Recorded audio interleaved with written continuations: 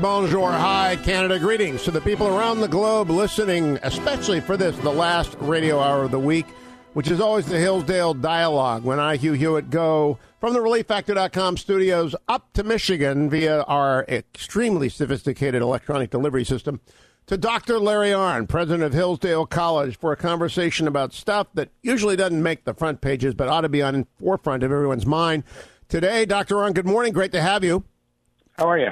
I am great. I've got a bad case of the allergy, so my voice is not the world's best. But this Hillsdale Dialogue could not be more timely. You're probably the best educated man in America on British politics and how they work. Gosh, are we going to talk about that? I've just got to ask you, because Theresa May resigned this morning, and this is a significant moment in the life of the United Kingdom. You are married to a Brit. You yourself spent, how many years have you spent in Great Britain? 4 or 5? 3. Yeah. 3. And, well, almost 4, because I went back once for 9 months. Yeah, and you go back and forth. You study the prime ministership. You've been up and down. If you follow Churchill's career, how many different prime ministers did Churchill's life span? 20? No, I could probably name them. Who are they? Salisbury, Alabama, Damascus. Bonner Law. It's radio. 8. You have to talk. 8? 8. Okay. Yeah. So this is a momentous moment. What do you think is going to happen? Well, I'm cheered by the speculation that they're going to get somebody stronger on Brexit. In other words, it'll change the situation, and maybe sufficiently, if they have a prime minister who actually wants to do this. And so that might be big. And so my wife, who's here with me today, alas, having to listen to us, she thinks it's Boris. And so I hope so, or anyway, somebody who's all over this thing and who wants this thing. I am here to say that I believe that Boris is the front runner with 35 to 40% of the grassroots behind him. Dominic Raab is the next generation candidate, and behind him, a distant third, is Jeremy Hunt. If it came down, can you walk us through the process? Because the Tory, she resigned, she's still prime minister. She resigned as the head of the party, and that does not automatically make a new prime minister. What has to happen next? Well, the conservatives in the Tory, the Conservative Party, they each party has a different name for its committee, but all of the members in the Conservative Party are organized, who are current members of the House of Commons, are organized in the 1922 committee, and that's named after the year in which Stanley Baldwin upset Andrew Bonar Law, who had been prime minister, and in an astonishing victory, redirected the Conservative Party and changed it a lot, and led it down the road toward Neville Chamberlain and Edward Halifax and appeasement. But Baldwin started that policy anyway. And so the great wisdom in Britain is that the Labour Party is always talking about changing its leader, and it never does. And the Conservative Party never talks about it, but it does. Well, I was following this so closely through The Guardian, by the way, which has the best political coverage. The Times of London, not so good. And I won't pay for The Telegraph because I'm already paying for one British newspaper, The Times of London. They kind of saw it coming, didn't they? Yeah. Well, it's embarrassing, right? This is, I am not, I won't join Andrew Roberts in calling her the worst prime minister in history, because I don't know enough about them all. But this is a miserable record, right? It is. She took a large majority. She lost her majority, and then she lost her will. Yeah, and the point is, they've just been taking her to the cleaners, and the European Union, right? Yep. And so she let it be known. I mean, first of all, she campaigned against leaving the European Union. And in the course of that and later, she let it be known that they had to have a good deal because it might be traumatic for Britain, right? Well, it takes two to make a deal. She just delivered herself into the hands of those people. And a better approach would have been, because first of all, the European Union is very vulnerable now. There's a great article in the Wall Street Journal this week about how more and more people are being elected to the European Parliament from all the countries of Europe who don't like the European Union. That place is going to be really testy these days. Isn't that great? And so, first of all, that's their weakness. A lot of people want to leave. And so what she should do, she should have done two simple things. And one is she should have made a plan for leaving without a deal and published it. And it should have had the first and last paragraph that we can afford this. And the people have voted, right? And then she should have made contact with all of these people who hate the European Union and suggested to the people in Brussels, I'm going to lead a brush fire here. Then go negotiate with them, and you'll find out that you'll get something. And if you don't, you're prepared, see? And so she wandered into this thing without a plan if they said no. And to rehearse, what condition did they place on Britain getting out? The condition was they were going to sign a new kind of trade agreement, sort of a hybrid, and it would carry a provision that Britain could not leave, ever. And so that's an additional and big interference with British sovereignty. And to remind people why that matters, you need a country so you can have a government that protects your rights and is responsive to you. And that's, you have to have government. Consent of the governed is the right way because that's the first constitutional safeguard. The government can't do anything unless you tell it it's okay. And so the European Union does not have that feature. It's too complex. It's elected from all over Europe among countries of citizens of countries who do not speak with one another. It's actually true that the only real contact they have politically with one another is through the European Union. And that means the people in Brussels are coordinating everything. Whereas in America, we got Hugh Hewitt show, right? And everybody can listen to it, get mad about it or like it and call in or not, tell their friends about it, tell them what a dirty dog we are. We're having politics in America, see? And that's how free people govern themselves. And there's no mechanism for that in the European Union. Now, I want to underscore what you just said about Theresa May. It was her fatal flaw. She was not believed by the EU to be willing to go over the cliff of no deal.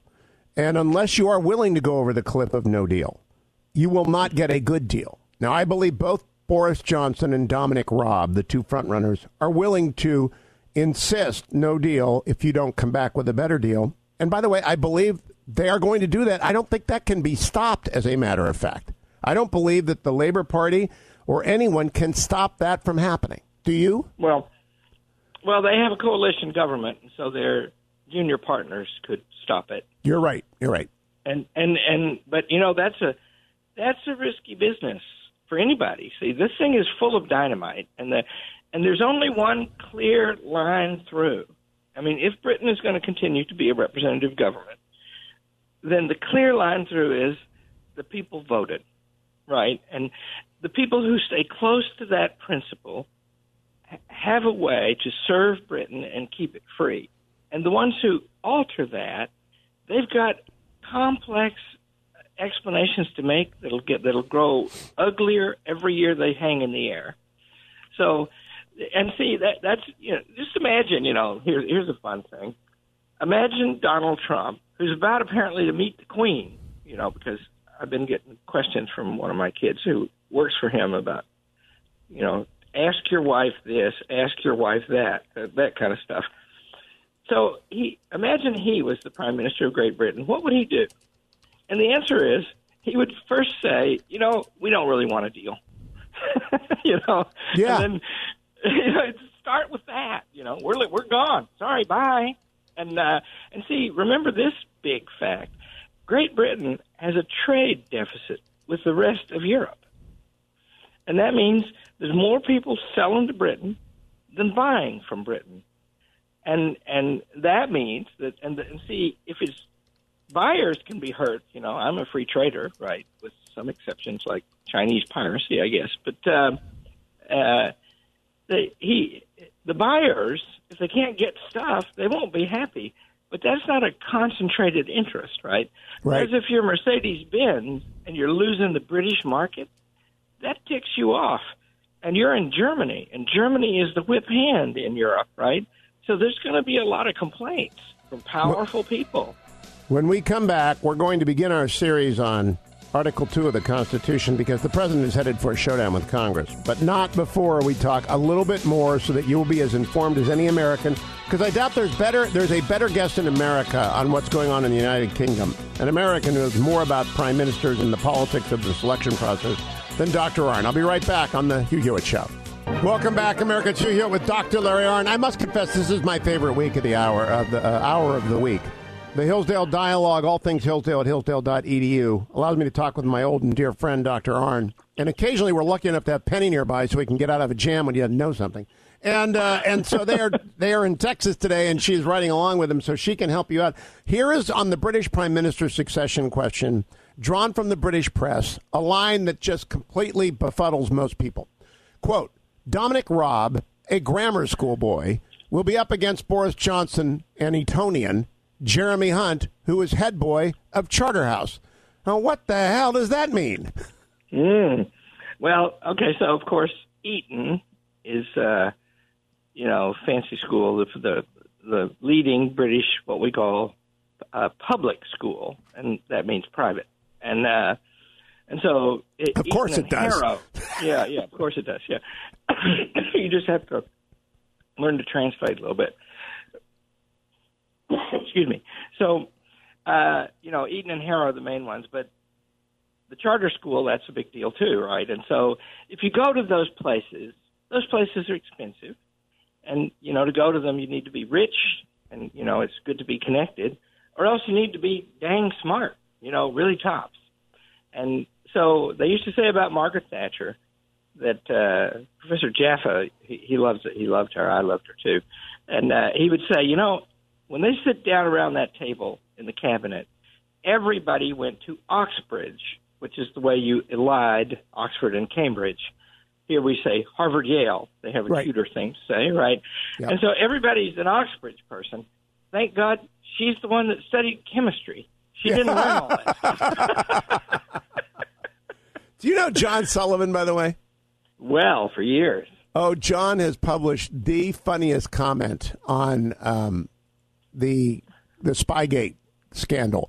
If I can find it here quickly for you, I've just got to read it. Here he is, quote, Spygate is the first American scandal in which the government wants the facts published transparently, but the media want to cover them up. Isn't that perfect? Isn't it perfect? Because we know Spygate is bad. We know it is going to be really bad for America to discover that their government was trying to disrupt the duly elected president of the United States during his campaign and afterwards. That the permanent government, I don't use the term deep state because it has Erdogan-like connotations, but our permanent government was trying to take him out.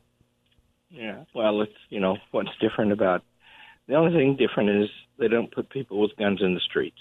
And you got to remember, the FBI is armed and has the power to shoot us. And that means, where do they get that power? If they don't get it from us, it's just arbitrary. And under the Constitution, and we're going to talk about later, I guess, it turns out we elected a president. And he has to have the executive power because we can get rid of him. Now that tweet about, or that comment about Rob being a grammar school boy and Johnson and Hunt coming from the elite prep schools, that suggests that high school matters. That suggests that class still matters in the Tory party. Is that true, Larry Arnn? Class? Well, sure, but it's more like in America now. It used to be, who your daddy was. And, the really top people, your daddy, his daddy, his daddy, right? So the first prime minister under which Winston Churchill served was the last real aristocrat to be prime minister of Great Britain, Lord Salisbury, the fifth Marquis. And Churchill did serve with his son, Arthur Balfour, but he was he wasn't close enough in the family to get a peerage. And so he was a commoner. And they've all been commoners, right, since then. And that's a change, right, because the class stuff mattered. Now it's, sort of, social elitism. It's, why does everybody working in the government have a degree from an Ivy League college, right? Yeah, Same thing. Yeah, same thing. I will be back. We're going to move to Article 2 after one final question on the succession. Stay tuned, America. Welcome back, America. I'm Hugh Hewitt. The reason I'm playing My Fair Lady songs is because, indeed, Generalissimo Dwayne is getting married in the morning, or more like the late afternoon. Tomorrow, Dr. Larry Arnn is my guest from Hillsdale College. All things about Hillsdale are collected at hillsdale.edu. You can also listen to all of our conversations back to 2013 at hughforhillsdale.com. Dr. Arnn, did you know that Dwayne is walking down the aisle tomorrow? Yeah, I talked to him about that earlier, and I'm so happy because that's a miserable boy, isn't it? Yeah, he is. Well, maybe he'll start working. I don't know, but I'm worried about the bride. I don't know that she's been properly advised. I haven't had a chance to talk to her. And the other thing is, what if he becomes happy? Can he still do his work? Oh, my gosh. The show may collapse. Well, that is something. No, he can't be. Congratulations to Dwayne. Best wishes to Eskimo Pie Eyes. That's what we call her here, EPE, Eskimo Pie Eyes, because he fell for them because her eyes are like Eskimo pies. That's what he told me the first day he met her. Her eyes are like Eskimo pies. He really didn't say that. Yeah, he did. He said EPE. All right, Dr. Arnn, before we turn to Article 2, there is this 1922 committee, and all of the Tories in the party, people who actually have their Tory card, are going to go to their constituencies and tell them who they want. And they're going to add up all those votes nationwide, and two people are going to emerge to contest before the 1922 committee. Who are they? Who are the people they're going to ask? Yeah, who are the 1922 committee? Well, the 1922 committee are the Tory conservative members of Parliament, the elected members of Parliament. And they're going to ask the constituencies, and the constituencies have committees, the Central Committee of the so-and-so, of, Southport, the Central Committee of every district. There are 600 and so. And there's a conservative central office, too, and they will coordinate this. And the conservative central office is often viewed by the constituencies committees with great disdain. Suspicion? Powers in London. Yeah. And so they're going to go ask them, right? Well, I looked at my research assistant. I'm in the same position you are. My research assistant is also my boss. And Penny has looked up this morning and confirmed for me something I thought. In the Independent, there's a fact check thing, the way the papers do, and they, fake news. And they say the claim is that 70% of conservative districts and 60% of labor constituencies voted to leave in the EU referendum. And the conclusion is these figures are roughly correct. We only have estimates because exit polling is the only way you can know that. But the point is, when the 1922, they're going to come up with these. And see, they're in a bad place, by the way, because if 70% voted for leave and 30% voted against, 30% is a big number. You can't get a majority if you lose that 30%. But then the good news is, where are they going to go, right? Because nobody was good on this thing. Nobody in London, no large group of people, except a majority of the Tory ministers, right, members of Parliament. A majority of them are elected from districts that voted for this thing. A big majority, 70%. That's huge. And then another thing is the cabinet. Theresa May's cabinet was mostly people who voted Remain. Yes. And that's, David Cameron. So the prime minister for Theresa May is David Cameron, who's, young, hip, the kind we get these days. And he's center left. He's like a Tim Ryan figure. He's not really a dyed-in-the-wool Tory. No. And why? They're really cool. It's like we all want to be like Tony Blair now. And isn't that cool? And so they elected this guy, right? And he put this thing on the ballot because he's leaking votes to the United Kingdom Independence Party and Nigel Farage, who, by the way, in his infinite mischief and cleverness, is starting another party. And he's going to sweep the EU elections. That's right. He's going to win. Right. And that's happening in other countries, too, see? So, I hope and pray the European Union, I wish it would be what it was founded to be, what Winston Churchill called for. I wish it would revert to the fact that it is not a government. It is a customs union. And, all the stuff about passports and all that, you could fix that up so that it's not hard to go across the border. You can do all of that, right? But I have to explain something. A lot of the Remainers, or the people who are against leave, are calling for a custom union. That's because even though Churchill wanted a custom union, he did not want a government attached to it. Now we have a government with a custom union attached to it. They want out because the custom union proves again that government cannot do anything except grow. Yeah, well, I read years ago, and it's probably more now, I read years ago that there were 75,000 people employed by the European Union enforcing free trade. Wow. All right, let me give you another quick fact. There have been 3 meaningful votes on leaving the EU, 3 of them, January 15th, March 12th, and March 29th. Only Boris Johnson, Dominic Raab, and Esther McVey voted no the first 2 times. Everyone voted yes the last time because they're getting desperate, and it still failed. Every other candidate, Jeremy Hunt, Michael Gove, Sajid Javid, Matthew Hancock, Rory Stewart, Penny Mordaunt, Andrea Leadsom, they all voted for the May deal on the 15th and the 12th. So I think the 2 camps are fairly well delineated. But the party is overwhelmingly leave. That's what you told me, right? That's right. Well, and that it's a slightly different number. I think, I don't know this for sure, but I'm pretty sure that 60% of the Tory voters nationwide voted for leave, and that's a big majority. But 70% of the districts. And see, that means that these guys are elected from districts, and they're going to get together, and 7 out of 10 of them are going to know that these people voted for leave.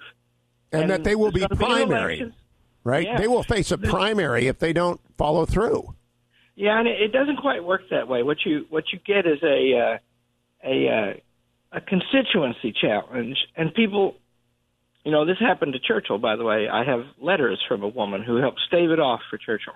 He wrote her letters of thanks. He's busy, and it's in the late 1930s, and Chamberlain is working in the Conservative Central Office, is working the constituency committees and there are several. Churchill was from Woodford, formerly called Epping, and there was like Thaden Boys, and there's, 15 little towns, and they all got a committee. And so this nice little old lady, Gladys Salmon, had to go around to constituency meetings, and, it's just like going to the local Rotary Club meeting, and had to argue not to deselect, it's called, Churchill, and pick somebody else to represent your party in the election. So are these like the Iowa caucuses? They're not. It is. Okay. It is like that. And see, that means, and who are these people? I mean, did you ever go to a local Republican or local Democrat meeting? Yes. Yes. Way too many of them. Yeah. And what does that mean? What are those people like? They're people in the town, and they are interested in national affairs, and they've got their party affiliation, and they're agitators, kind of. In America, it's very decent. In the cities, probably a little different. I don't know. But so the point is, they're going to have a bad time here. That's just how it is. And as I said before, the clear line through all of this is get them out of there. The people voted for it, and you can repair to that. And this argument that it's a really big change and it was only one referendum is changing the rules after the fact. Now, tell me about when Churchill faced party uprisings among the members of Parliament. I believe you told this story in the last couple of months. He stood on the floor of the Parliament and said, "You can have me or you can say no, but I'm not staying on your terms." Is Boris Johnson going to run on that? Oh, yeah. And see, if I were any of those candidates, I'd be writing my speech and doing some research right now about how we can make this work with no deal. That's what not been explored, right? what they've got about the traumatic effect of it is mostly a report from the Bank of England. Talk about Oxbridge, right? And it's like the Federal Reserve, and different. And they're never wrong. The city bankers they're never wrong. This will be real, and they're in the oldest part of London. It's called the City of London, and that's the financial district. I mean, if you can think back to the really great movie Mary Poppins, when they sing the song about tuppence in the bank. If I had a producer, we'd be going out with that music. But go ahead. Yeah, you should do. Yeah, and so it's that's the elite, rich, international traders, right? That's the world. It's on Threadneedle Street, the Bank of England, and it's right in the heart of the oldest part of London. It's near St. Paul's Cathedral. So they they have their report, but they've modified the report some since then. And a simple fact is, I think you might be the first one to point this out to me, Hugh. Britain has a trade deficit with the European Union. And so that those big concentrated international exporters in Europe have a great motive to press the European Union to open trade with Britain. And see, another thing is there are tariffs. They're not really very high in general, but there are tariffs on things from America into the European Union and therefore into Britain. And that compromises or qualifies or diminishes their ability to trade with the United States. And last time I checked, that's the biggest market in the world. It is, and Trump is always on the phone talking to May, and she would never listen.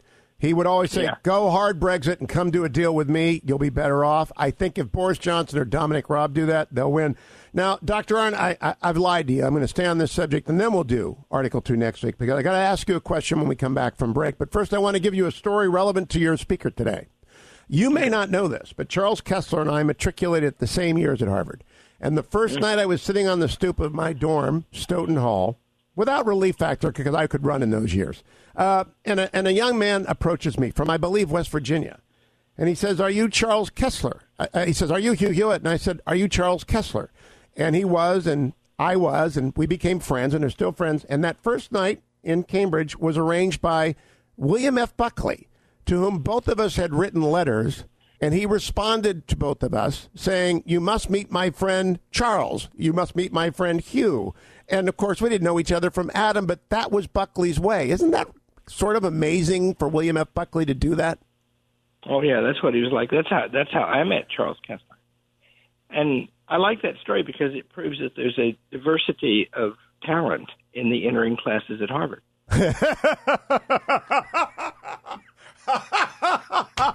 Oh, of all the wounds I have had inflicted upon me in all those years, people won't understand that one, but I did. That was a good one. They pale in comparison.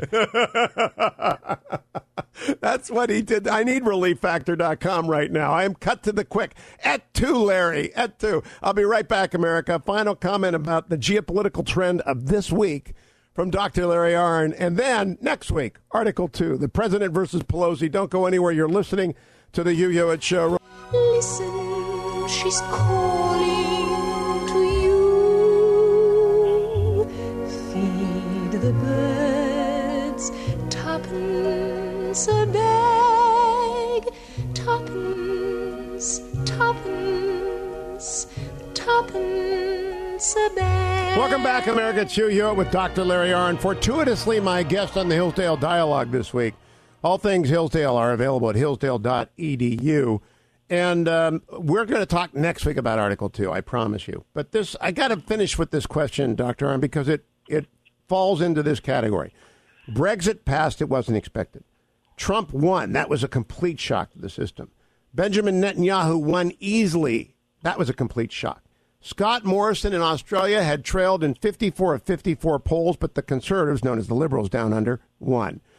Prime Minister Modi of India won more than 299, might be 300 seats in a landslide. And I would also add Theresa May forced out. Those were all unexpected before the last 3 years began. And on the other side of the aisle, the left has only won once when Macron won, and now he's in the ditch. What is going on, not just in American politics, but around the world? Because we often don't see anything except Trump because he's so big. But I look beyond Trump and I see he's part of a pattern, or maybe he began the pattern. What do you see? Well, I'll give two answers. One is, I don't know. And the other one is, here it is. So if you look at all those countries you just named, they are all governed very differently than they were 50 or 60 years ago. In all of those countries, laws are made in a different way than they used to be made. In Britain, in America, in 1960, the laws were made by the Congress of the United States. Now they're made by the independent so-called agencies, the regulatory agencies, and they're much more numerous. In other words, all of those countries have had the bureaucratic form descend upon them. And it's amazing how similar they are to each other. And interestingly enough, how similar they are to the way they make laws in communist China. And so it's experts making laws. Japan is included, right?